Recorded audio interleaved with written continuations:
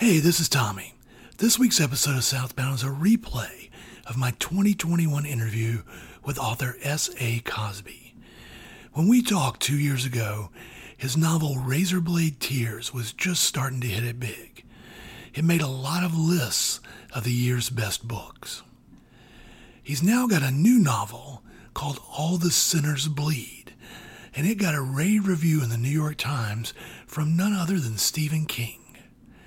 Cosby works the rich and troubled soil of race, history, and violence in the South.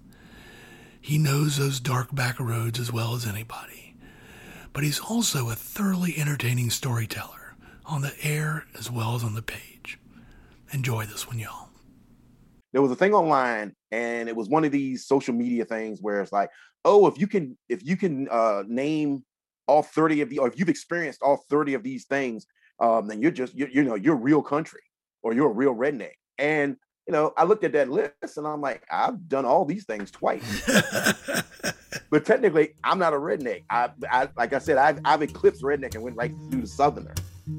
Hey y'all, I'm Tommy Tomlinson. And from WFAE in Charlotte, this is Southbound.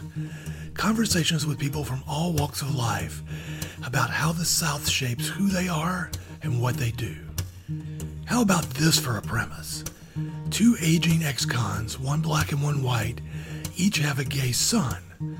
The two sons get married and then are brutally murdered. Their daddies set out to get revenge and to ease their regrets over how they treated their sons when they were alive. That's the setup for the novel Razorblade Tears by Virginia native Sean Cosby, who writes under the name S.A. Cosby. His book is violent, tragic, redemptive, and a precise sketch of hard-time Southern lives. Razorblade Tears got rave reviews from the New York Times and Washington Post, and he's already sold the movie rights. Cosby lives in southeastern Virginia and worked a series of blue-collar jobs before breaking big as a writer here in his late 40s. He's had a lot of time to think about the big themes he writes about and to understand why he loves the South while he wishes so much of it would change. I think he's a voice you're going to be hearing from for a while. Here's our conversation. Sean Cosby, I want to start simple. So the idea for this book just kind of come out of your head, or did something in particular spark it? It actually came from two kind of different inspirations. One is sort of comical. I was having a conversation with a fellow writer named Todd Robinson, who's a great writer, and he used to publish a quarterly crime fiction magazine called Thug Lit. And he and I were talking, and he sent me a picture in our DM conversation of Danny Trejo and Ron Perlman. And he was talking, he made a joke. He said, I'd love for somebody to write a story about these two effers. And I started thinking about, men of a certain age and men who have metaphorically gone through the wars, or, and literally gone through some wars. And what does it look like when you've got more yesterdays than tomorrows? And how do you deal with that? How do you deal with your existential place in the world? How do you try to correct some mistakes that you've made? So that was one inspiration. And then the other inspiration was a little more serious. I have a really good friend who about the same age I am. I'm 47 now. He and I started school together, and he came out a few years ago to his parents, and as his friend, as all of his friends, we all knew he was gay. It was no big deal with us. But he came out to his parents, and it didn't go well. And later on, he and I were having a beer, and he was talking about it. And he said, maybe I should have just kept it to myself. And I couldn't imagine how hard that must have been for him to say, because it was horrible for me to hear. And I can't imagine what it's like to think that you can't be the full version of yourself with people who are supposed to love you unconditionally. And so those two ideas kind of melded together to create the initial genesis of Razorblade Tears. I mean, it changed a lot from the beginning and what I started with, but that was basically the seeds that led to the book. And you're obviously dealing with some big themes here, and I think you mentioned that sort of, can you correct the past or whatever? It feels like regret is one of the big themes here, not just for the way these two men treated their sons when they were alive, but also it feels like for their own past. You know, they both have pretty checkered past. They did some bad things, and it's interesting to me that those same skills that they find so useful, maybe they wish they didn't have.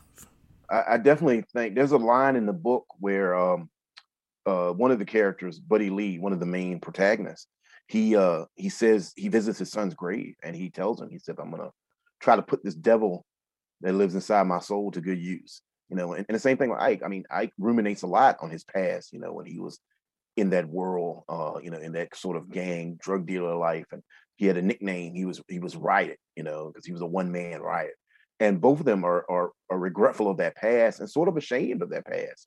And so, you know, like you said, they're using these skills for good, but there's a part of them that I know wish they didn't have these skills at all. And especially for Ike, he's really tried to leave that in the past. You know, in the beginning of the book, when Buddy Lee first approaches him about investigating the murders because the cops aren't making any headway. And you know, there's a point where he's by himself and he thinks that, you know, he says to himself, you know, Buddy Lee suggested that he was afraid of spilling blood. And it wasn't that he was afraid of spilling blood. He was afraid that once he started, he couldn't stop. And so I'm personally fascinated with those ideas of identity and self-determination. And, you know, who are we? You know, are we the face that we present to the public? Are we the face that we see privately? Or are we the secret face that we never show anyone? I was wondering as I read if you have, you know, if any of the thrillers, mysteries that you've read, the hero's protagonist sort of influenced you along the way. I've got a couple in mind, but I was kind of wanted to hear first from you if there's any particular characters that you felt like were maybe kind of role models in a way for these two guys. Oh yeah, I mean, I'm a huge I'm a huge reading fan in general. But you know, I think a lot of this, like for instance, I love James Lee Burke. I love the Dave Robichaud character, and I think Ike and Buddy Lee could be what Dave would be if he didn't have a strong moral compass. I'm a huge fan of Robert Cray's work and Elvis Cole and Joe Pike, and I think also again, you know, Buddy Lee and Ike are less disciplined versions of that Joe Pike character. And then also I think this is kind of funny, but a lot of the influences came from film. You know, like I'm a huge fan of like 70s B movies, and one of the big influences on the book was a movie called Rolling Thunder, starring William Devane as a former Vietnam vet who has his hands amputated, and these guys kill his wife and his son, and you know, it's all just horrible stuff. And he goes on a, you know, bloody path of revenge. And you know, for a B movie that has a low budget, that movie really tackled the themes of revenge and the cost of vengeance in a way that I thought was realistic. And so I was kind of trying to evoke that same sense of weight, you know, that sense of repercussions. There were two others that I thought of. One is sort of Jack Reacher, you know, the lead child character, who is capable of this sudden violence. Although I think, as you say, he may have more control over it sometimes than Ike and Buddy Lee do. And the other guy I thought of was Easy Rollins, you know, the Walter Mosley's character, who, because like Ike, he just wants to have a normal life. And the violence of his past, for one way or another, keeps, you know, as they say in The Godfather 3, I guess it keeps pulling him back in. And that, I felt that tension between the normal life he wanted to lead and what he was drawn into is a sort of a heartbreaking thing, right? Oh yeah, for Ike, it's you know, he's torn between these two extremes. He's torn between not doing anything and just letting the police handle it and continuing to live the quote unquote straight life that he's established for himself. And he's torn between that and his nature. And his nature is to handle things himself, regardless of what that looks like or what that costs. And so, you know, the first couple chapters of the book, it's really me building up to that moment where Ike decides to throw in his lot with Buddy Lee and start, looking into this crime, because I didn't want that to be a snap decision for him. Because unlike Buddy Lee, Ike has a lot to lose. He has a business that he runs, a landscaping business. He employs like 7 to 10 people. He's got his wife. He has a little girl who's the daughter of his son and his son husband that they had through a surrogate. And so the idea of just throwing caution to the wind and jumping in a truck with a double barrel shotgun and seeking out retribution, I didn't want that to be something easy for him. I didn't want him to just come to that decision overnight. There are stressors that had to happen for him to finally say, you know what, F it, I'm going to do what I need to do. And so I'm glad that people catch on it. I'm glad that you caught on that, because it's not easy for Ike. Like you said, like Easy, he just wants a normal life. He wants to be the good person and do what they tell you you're supposed to do to get your little piece of the American dream. But then ultimately he feels responsible. Even though he didn't have anything directly to do with what happened to his son, he feels responsible. He feels regret that he didn't care about his son and he didn't accept his son for who he was. This is a deeply, deeply Southern book, among other things. And I want to kind of explore a few of those facets of that. One is, to me, obviously, Ike and Buddy Lee are having to confront their failures in not being accepting enough of their gay sons when they were alive. And I think maybe from the outside, people would understand that Buddy Lee might not do that. People from the outside might not understand as well that Ike would feel that way as well. I think maybe people who aren't in the South don't quite understand there's a pretty strong streak of conservatism in the Black South when it comes to these issues. Is that part of what you were trying to sort of highlight there? Exactly. Most definitely. I mean, I grew up, I always tell people Virginia is my heart and it's my home. And there's a deep-seated streak of what I like to call social conservatism in the Black community in the South. The Black Baptist Church, whether it's an AME church or a Pentecostal church, or whether it's a snake handling church, is a big part of the Black experience in the South. And a lot of times those churches are not accepting of people who are gay or LGBTQ or what have you. And so I wanted to talk about that because I find that maddening and interesting at the same time, that for a community that I'm a part of that has suffered and fought so hard for just the right to exist, that the dichotomy of looking at someone who's gay and saying, well, no, that's an abomination, that's against God, when you don't understand that those issues that person's going through are directly mirroring the issues that we've gone through. That I firmly believe that nobody's free till everybody's free. And so that's not to say that is the prevailing attitude in the Black community in the South, but it's a big part of it. It's a lot more than people want to admit. There's a huge issue about masculinity and the definition of masculinity in the Black community in the South, in rural areas, and what that means. Like, for instance, I'll give you an example. When I was a kid, there were 2 words that you could say that would start a fight on sight. If you call me the N-word or you call me a pejorative word for a gay person. There were times where I've seen people get angrier about being called the pejorative word for a gay person than the N-word. That's not to say they were okay with it, but the sense of rage and the sense of insult was stronger for someone calling you gay or insinuating that than them saying a racial epithet. And I think I think that goes back to the Black church. It goes back to social conservatism. But that's definitely something I wanted to talk about and something I wanted to examine. There's also an interesting kind of back and forth between the two of them at several points in the book, where I think they slowly come to realize that they are more similar than different. Mm-hmm. Not just because of their sort of ex-con past, mm-hmm. but because of their experiences growing up, that sort of thing. And I think that's always been an interesting thing to me, where that sort of race and class interplay with each other. In this book, Ike is actually socially probably of a higher class than Buddy mm-hmm. Lee. He's got a nicer truck, for one thing. And you have this nice scene in this book where Buddy Lee's he's sort of admiring Ike's truck, and Ike's saying, yeah, but when you get pulled over, the truck doesn't matter. If you look at Ike, like I said, socially, He's got his own business. He's, like I said, he employs people. He has his house. He has a nice dually, as we call it down this way. But that is tempered. That's tempered by the fact that he's an African-American man. And that's something that Buddy Lee can't understand because he's never had to think that way. And so all he looks at is like, oh, you got this nice truck. You doing all right.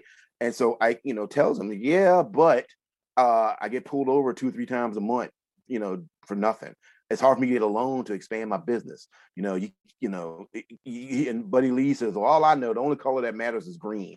And Ike tells him, yeah, green doesn't matter, though, if it's in a black hand. And I think that's something that Buddy Lee learns over the course of the book. But what Ike learns, and I think Buddy Lee learns as well, is like you said, they're more alike than they are different, not just because of their background as ex-cons, but because of where they come from, where they grew up at. And that's something that I often talk about, that in some instances, I, as a person from the South, have more in common with you, a white man from, the Georgia coast, than I may have with anyone of any color or any ethnicity from Chicago or Detroit or Philadelphia or Los Angeles.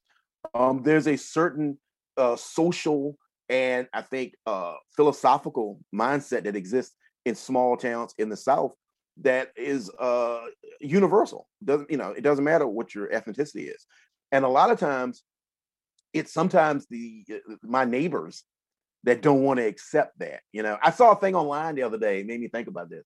There was a thing online, and it was one of these social media things where it's like, oh, if you can name all 30 of the, or if you've experienced all 30 of these things, then you're real country, or you're a real redneck. And I looked at that list and I'm like, I've done all these things twice. But technically, I'm not a redneck. I like I said, I've eclipsed redneck and went right through the Southerner. But I grew up experiencing things that a lot of people that live in, like I said, Manhattan have never experienced. I field dressed a deer, and I've snare trapped rabbits and stuff like that. And I've been in church all day Sunday for homecoming, and so I definitely am trying to talk about that similarity in a way that is palatable to people, so that they understand that the South doesn't belong to one set of people or another set of people. It belongs to everyone. I love the South. And to paraphrase James Baldwin, because I love it, I seek to criticize it because I want it to be the best version of itself. And I feel like the tragedy of the South in a lot of ways is that white Southerners, by and large, either don't see that similarity or they don't want to. That's the tragedy of Southern living. Faulkner wrote about this all the time, about the tragedy, the pull of blood, and how the idea that my blood is more pure than your blood, even though we both have bled on the same ground, so to speak. I love that quote that Faulkner has, that the past is never really dead, it's not even the past. And I think that's the tragedy and the triumph in some ways of Southern fiction and Southern literature. With characters like Buddy Lee and Ike, that idea of their uniformity in Southern living is something that unites them toward the end of the book. But in the beginning, they're from two different worlds and they don't trust each other at all. Buddy Lee looks at Ike as somebody who's afraid, who's a coward, because he doesn't want to handle things. And Ike looks at Buddy Lee as, I don't want to be offensive, but he looks at him as trash of a certain color. And he doesn't want to be involved with this trash. And what they both learn is that they're both so hurt and they're both so full of regret that the death of their sons forces them not only to reckon with the way they treated their boys, but the way they've lived their lives. I wanted to go back to something you said earlier, though. Yeah, the idea that some white Southerners don't want to share the South is they also do that nationally. Whenever you hear the media talk about blue collar workers, that's always shorthand for white guys in unions. But I grew up in the South around Black people who were blue collar workers my whole life. And so I think that's an incredible, I think that's interesting, the way those divisions are made, the way those divisions are made and solidified by people who have an vested interest in keeping people separated. So that's interesting to me too. When we come back, I talk to S.A. Cosby about his beginnings as a writer, which go all the way back to the fairy tales his mama told him. She would read me stories, and I would pick the stories apart for plot holes. I'm like, I didn't understand. I was like, well, why are the little pigs building their houses out of sticks and straw? Why didn't they just build it out of bricks in the first place? And my mom, at one point, she got very exasperated, and she's like, you know what, Sean? Why don't you just write your own story, and then you can end it any way you want? And I was like, all right. That and more ahead on Southbound. Before we get back to this episode, I wanted to ask for a little help with something. If you enjoy Southbound, please give us a good rating and write us a review on Apple Podcasts or whatever podcast provider you have that allows such things. The more reviews and better ratings we get, the better chance there is that other listeners can find us. But to be honest, I'd just as soon you tell people about Southbound through good old word of mouth. If you could recommend it to just one person you know, somebody you might think would enjoy interesting conversations about the South, I'd be deeply grateful. If you have any thoughts about the show, guests to recommend, or anything that you think might make Southbound better, you can email me at ttomlinson@wfae.org. Thanks so much for giving us a little bit of your time. And now, back to my conversation with S.A. Cosby. The violence in your books, there's on sort of a sliding scale. I feel like you pushed it to 11 on a lot of this. There are a couple of scenes in there that are a little bit hard to read, and I think there's lots of ways of dealing with this. In some of these type books, a lot of the violence sort of happens off screen, or it happens at sort of at a middle distance or something like that. You've got the lens right up on the blood and guts. Yeah. And I'm just wondering what your thoughts are on that and why you choose to do it that way. I do that in all my writing because I believe violence should hurt. Violence should have consequences. When as a reader, as somebody who loves reading and watching films and stuff, nothing bugs me more than seeing somebody get in a fight and get thrown down a flight of stairs and get punched in the face, and then 2 seconds later they're fine. They're up walking around talking about what they got to do next. For me, in my writing, I want the violence to have consequences, because in real life, getting punched in the face hurts. It hurts a lot. And I don't want to do a disservice to the reader and let them think that, that the violence that you're reading about is cartoon violence, Now, specifically for Razorblade Tears, the violence in Razorblade Tears is really tied to the grief that Ike and Buddy Lee feel. Their reactions are outsized because they're so angry and they're so full and racked with guilt and grief. And I felt like the story, you can write about anything you want as long as your story earns it. And I thought Razorblade Tears earned that justification because these men lost their sons. And I can't think of anything that justifies extreme violence like losing a child. I don't have any children myself, but I have a niece that I helped to raise. And somebody hurt her or somebody did something to her, I could see myself caving their head in with a shovel. It's not too far of a leap to make. And I think any reader who reads the book, even if the violence kind of unnerves them, can understand the motivation. You're catching this wave right now. You're, great reviews in the New York Times, Washington Post, sold the movie rights, all this stuff. You're 47. So you're hitting it in a period in your life where you've done some stuff before that. And I'm wondering, I know you've been writing for a long time. I'm wondering, before some of these good things started happening, sort of how you paid the light bill month to month and that sort of thing. Oh, man. Oh, I had a lot of jobs and I hated all of them except writing. I used to be a bouncer. I was a manager for a hardware store. I was a mate on a fishing boat. I did landscaping. A lot of those landscaping parts in that book are taken from my. I was going to say there's a lot of detail about landscaping business in the book that becomes useful, and that comes from your own experience. Yeah, it comes from me working for a landscaping team, and so I did a lot of different jobs, but I always felt like I wanted to be a writer, and I never called myself a writer because it took me a long time to get published. But back in I can't remember the exact date, but I went to a lecture at a nearby college, and the lecturer was Walter Mosley, and he was giving a lecture on how to write a novel in a year. It was a lecture series that he had going on. He was going from college to college that year on the East Coast, and he asked me, he said, "Are you a writer?" I said, "Well, I've done some writing, but I haven't had anything published." And he said, "Did you finish a story? Have you finished a story?" I was like, "Yeah." He said, "Well, then you're a writer." And that always stuck with me. It always stuck with me that, I think, like I said, it's funny, the jobs that I had, I wasn't bad at them. I mean, I've only been fired from one job, and that was justified. But I it was definitely justified. I was a laborer on a brick mason crew, and I came to work. I'd been out partying the night before, and I'd come into work hungover, and I couldn't carry the bricks, and I couldn't stir the concrete. And the guy was like, "I'm gonna have to let you go," and I'm like, "You know what? You're doing me a favor. I'm gonna go and get some sleep." But no, writing has always been the thing that I thought I was pretty good at, and I don't mean to sound egotistical with that. It's just a thing that really came easy to me in a way that, and it made me feel like I had purpose. I don't know I don't know if I'm getting that across, but and so every job that I had was just a job to get me time to write some more.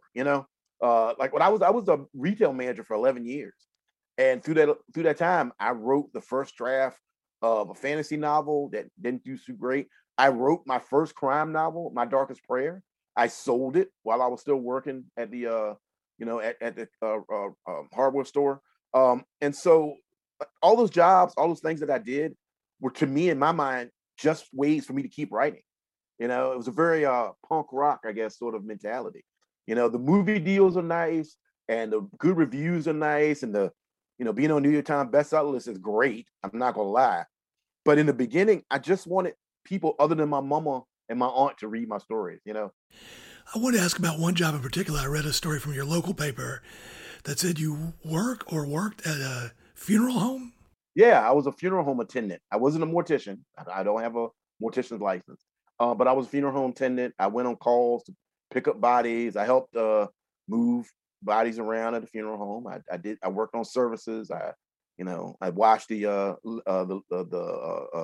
hearse and stuff and clean up around there. And it was a job that, again, afforded me opportunities to write. Well, I wanted to ask about that job in particular because I was wondering whether there were things you learned about death and grief and that sort of thing from dealing with that stuff every day. Definitely about grief.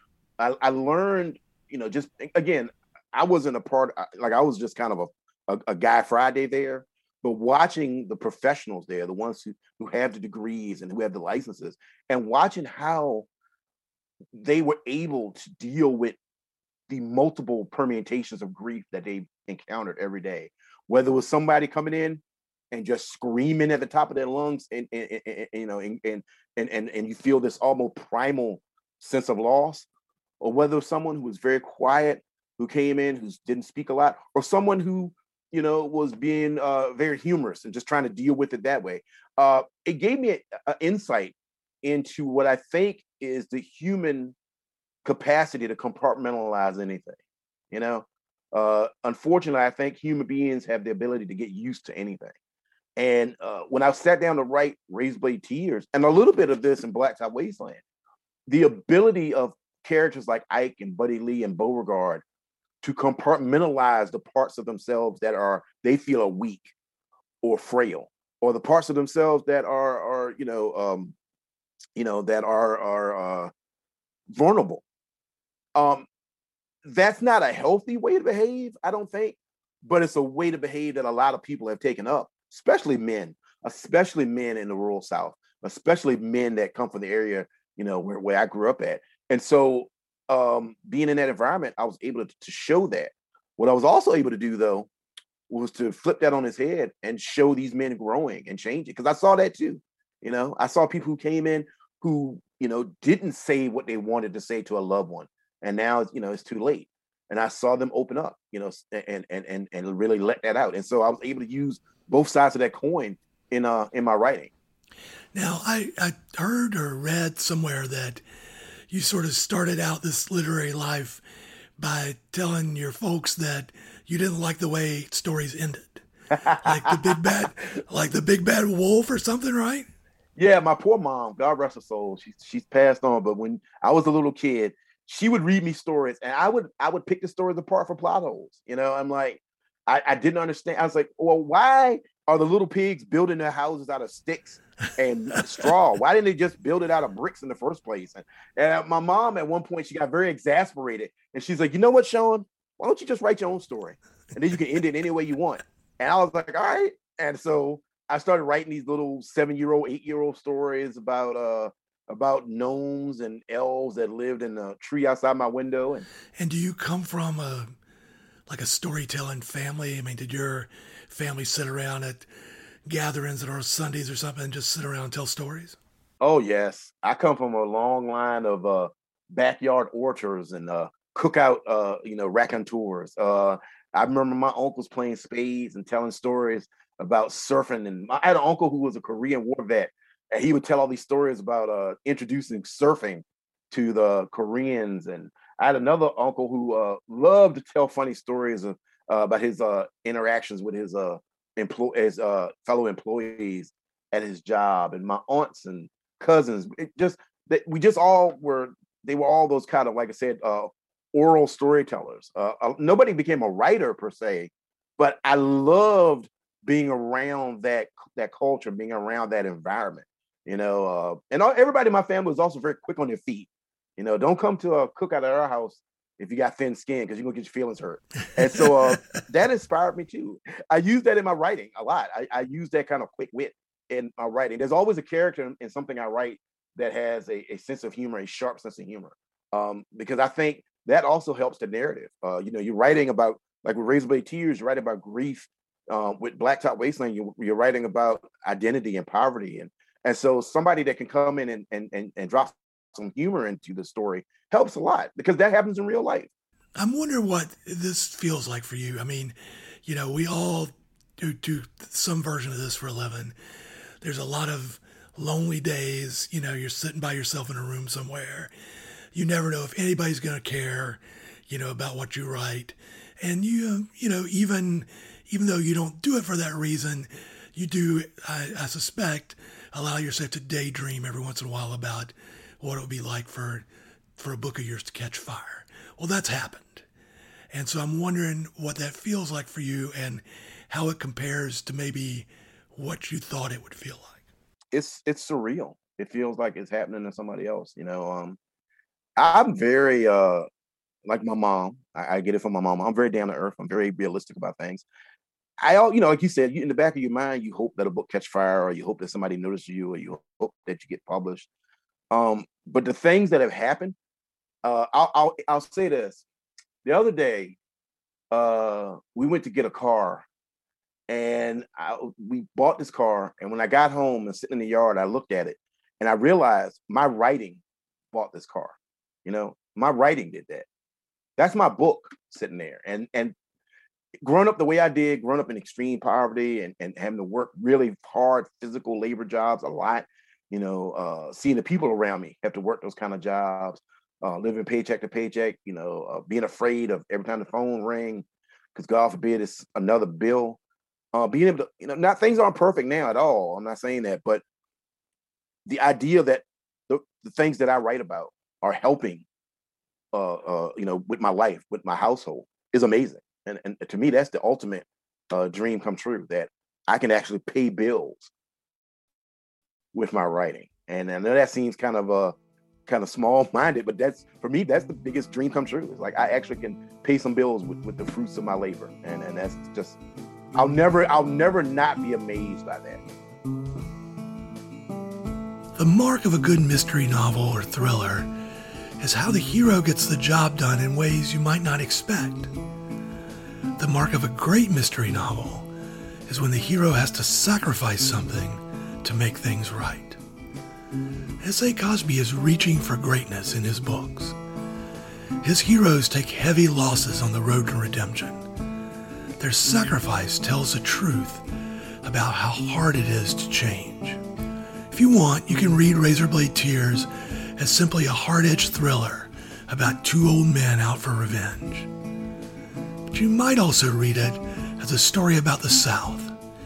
How after all this time we still don't trust one another.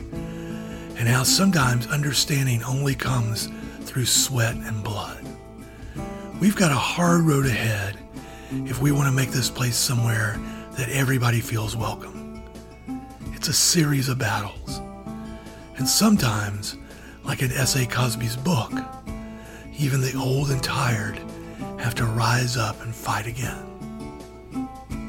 SouthBound is a production of WFAE in Charlotte. Our main theme music comes from Josh Turner.